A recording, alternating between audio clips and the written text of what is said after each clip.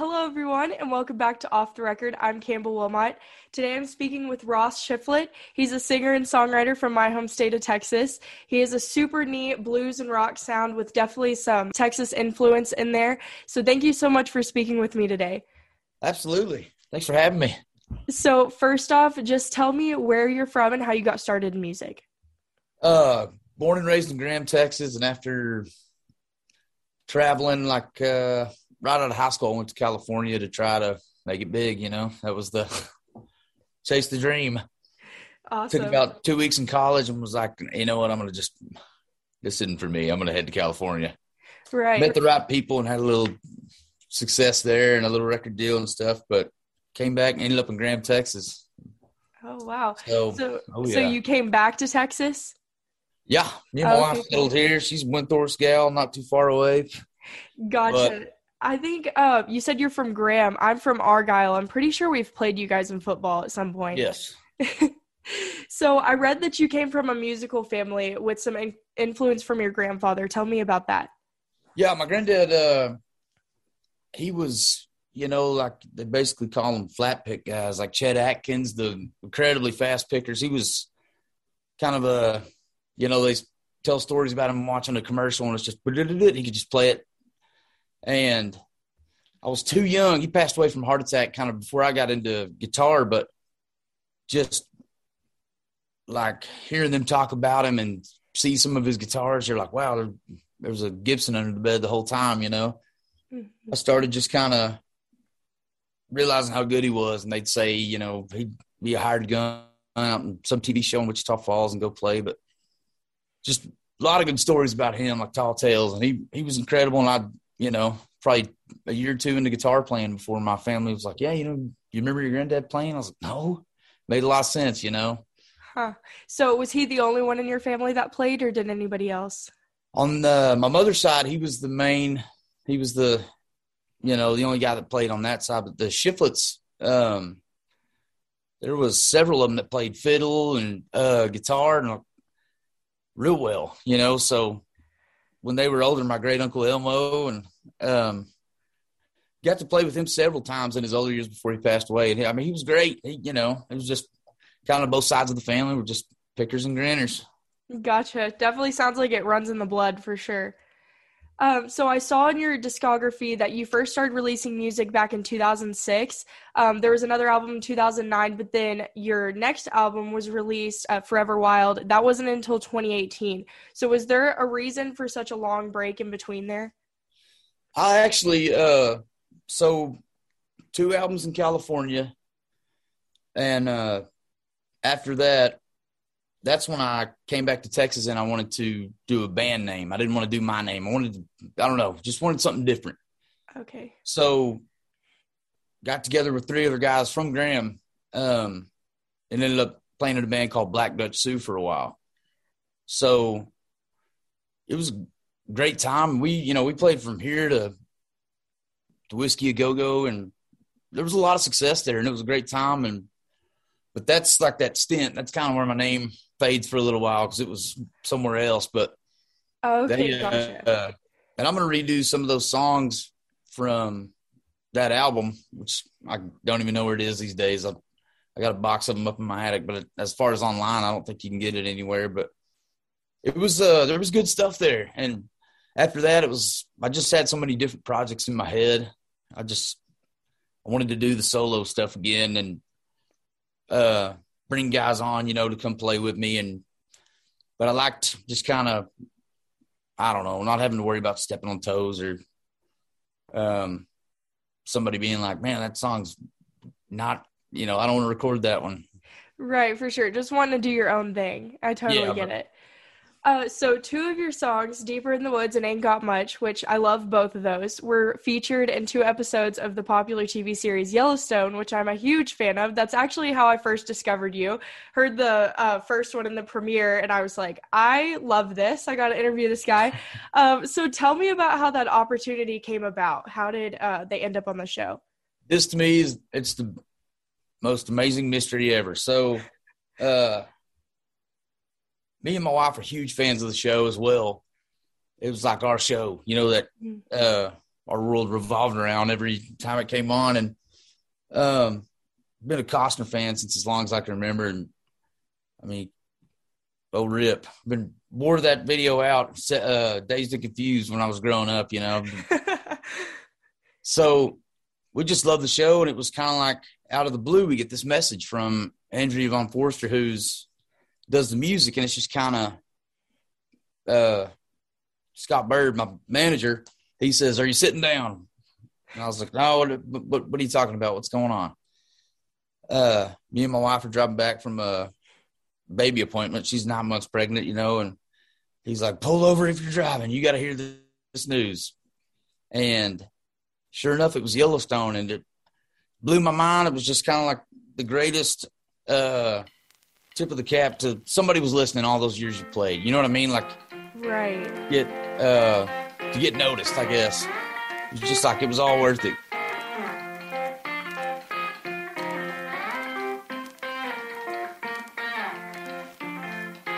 I ain't got much money in my pocket, but what I got I'm gonna spend on you. And this feeling in my heart, I can't stop it, even if I wanted to. If it's loving pretty, baby, I'd say that I got all that you need. If it's loving pretty, baby, I'd say that I got all that you need. 'Cause I ain't got much money in my pocket, but what I got I'm gonna spend on you. And this feeling in my heart, I can't stop it, even if I wanted to. If it's loving pretty, baby, I'd say that I got all that you need. If it's loving pretty, baby, I'd say that I got all that you need. Oh, I got all you need.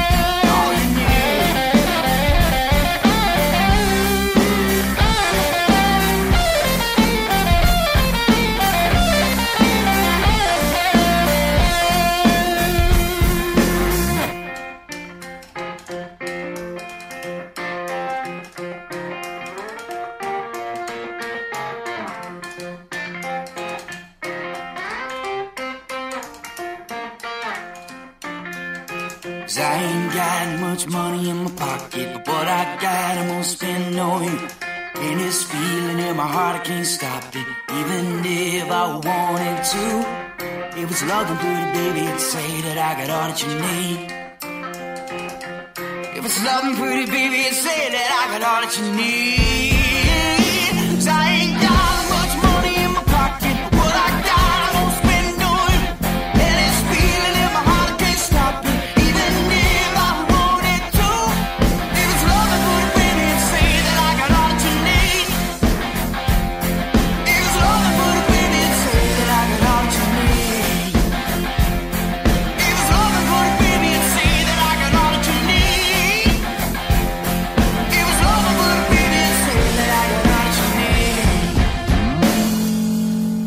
Hadn't been, you know, COVID was around, hadn't been playing shows, haven't really just been promoting. So it was kind of, I don't know. I have a few theories, but she said, "Don't think me, think Taylor Sheridan. He's the one that wanted your music." And of course that made it just even better, you know?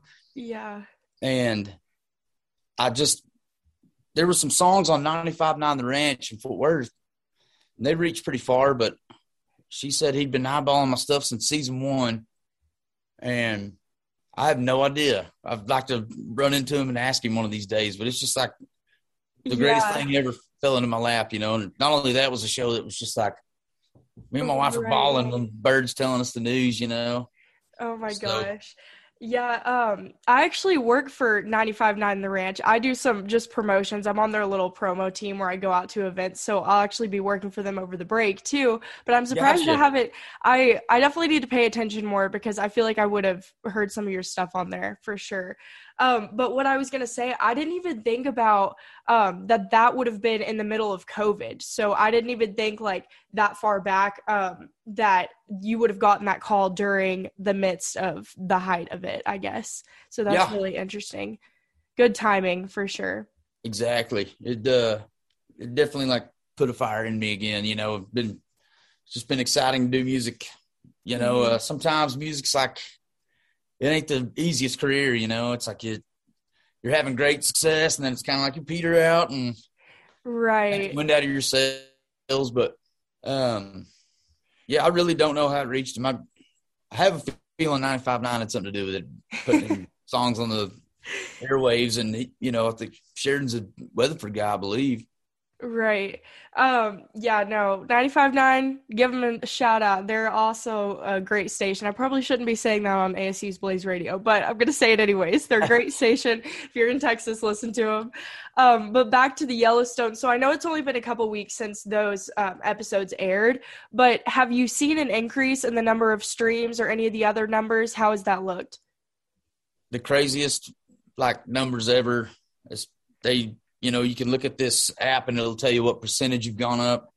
And at one point, it was like in the last 7 days, the percentage of people streaming it on Spotify was 77,000 something percent. Oh, wow. I had to double check and like, was that 7,700 or was it 77,000? So it's just, it reaches everywhere. I mean, it's incredible how far, you know, it shows everywhere. I get, been getting just the random messages from people saying, hey, I'm a fan, and it might be from Australia. Or so it's like the dream, the thing you always wanted to, you know, like you picture happening. And it, I'm telling you, it's been awesome. Wow. Well, that's incredible. I'm super excited for you. That's awesome news for sure. So then I know I was reading in your bio on your website, and it said you're definitely more of like the blues I guess, sound. So a lot of the soundtrack, or most of the soundtrack in Yellowstone, is considered to be like Texas or red dirt country. I'm curious, is that the genre that you were aiming for when you released those songs, or were you still trying to go for the blues feel?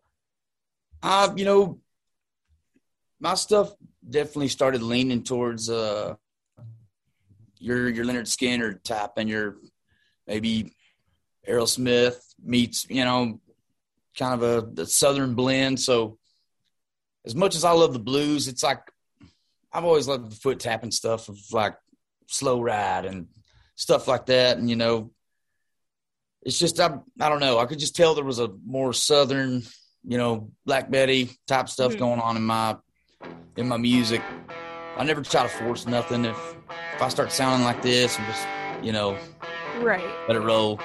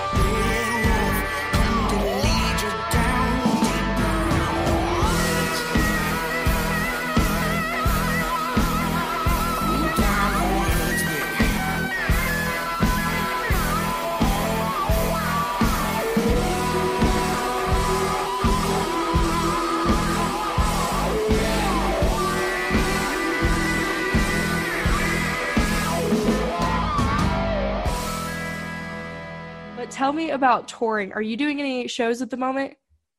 I'm just now getting back in the mix of like new songs, and I'm telling you, it's like just coming out again, you know, like a relaunch. I've just been off the grid for so long. It's I know music's something that I got to do. Me and my brother were talking about this. He does a lot of music. He lives in Norway, and he's been doing music like I have for a long time. And it's just, there's never that last album. It's always like, I'm always going to write. I can't help that, you know. And like, there's a place here, like down the street, always been real good to me. Friends we grew up with, Neary's.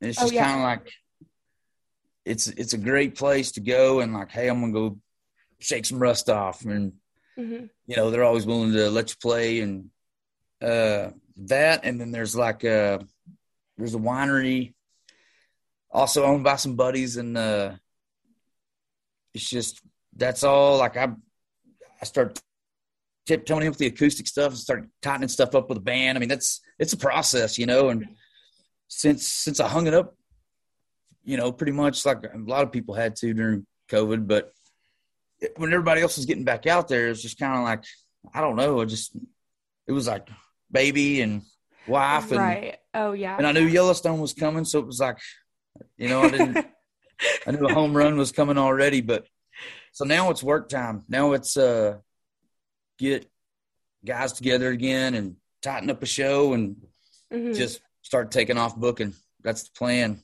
For sure. So are you doing any writing right now as well? Do you have any? A bunch. Okay, awesome. Are there can you give us any sneak peeks? Do you know of a new song or new album that might be coming soon? Yeah. There's stuff on here that, man, these days it's great how you could release stuff digitally, and it's like you can release one song or 50. So I've got songs that I can't rest until they're recorded. And some started in 2010, 2015, and they just never got done. And then there's new ones I'm writing, like brand spanking new. So there's also some I want to revisit from those California days that just be nice to give, you know, 10 years ago since those were recorded. And I got a different outlook on the way I want to do things. And so it's going to be a mixture of just kind of, you know, there's going to be some off the wall songs that sound like a lullaby that I wrote for a buddy and his wife after they had a baby. And then it's going to be like back to let's sing about whiskey and Apothecary's Potion, and going to come back and redo Fall of 86 was one that had a lot of success when in that Black Dutch Sioux band. And I wrote that after probably 2 years of not writing, the worst feeling ever. And my sister's like, just write about your life, try that. And it worked. You know, it was kind of like broke the ice again. That one ended up getting, it's like 73,000 views on YouTube, and to us, that's like huge, you know? Yeah, that's awesome. But it just kind of, once that band, you know, all great guys, and you know, we just kind of, everybody had life, you know, and we just kind of faded into our own little thing. But that album, like I said, it's not available online. And I mean, I don't even know where to get it. And I'd love to get my hands on it, but that's one I'm dying to redo, you know. I'm definitely looking forward to that for sure, to hear more of your music.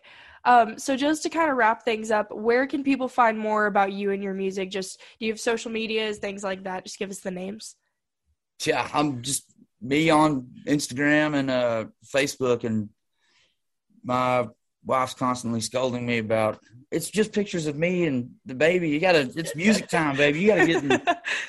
So basically, like my manager, Scott Bird, and other people around Graham have always just wanted to help, because it's, you know, they always wanted to see the music go somewhere.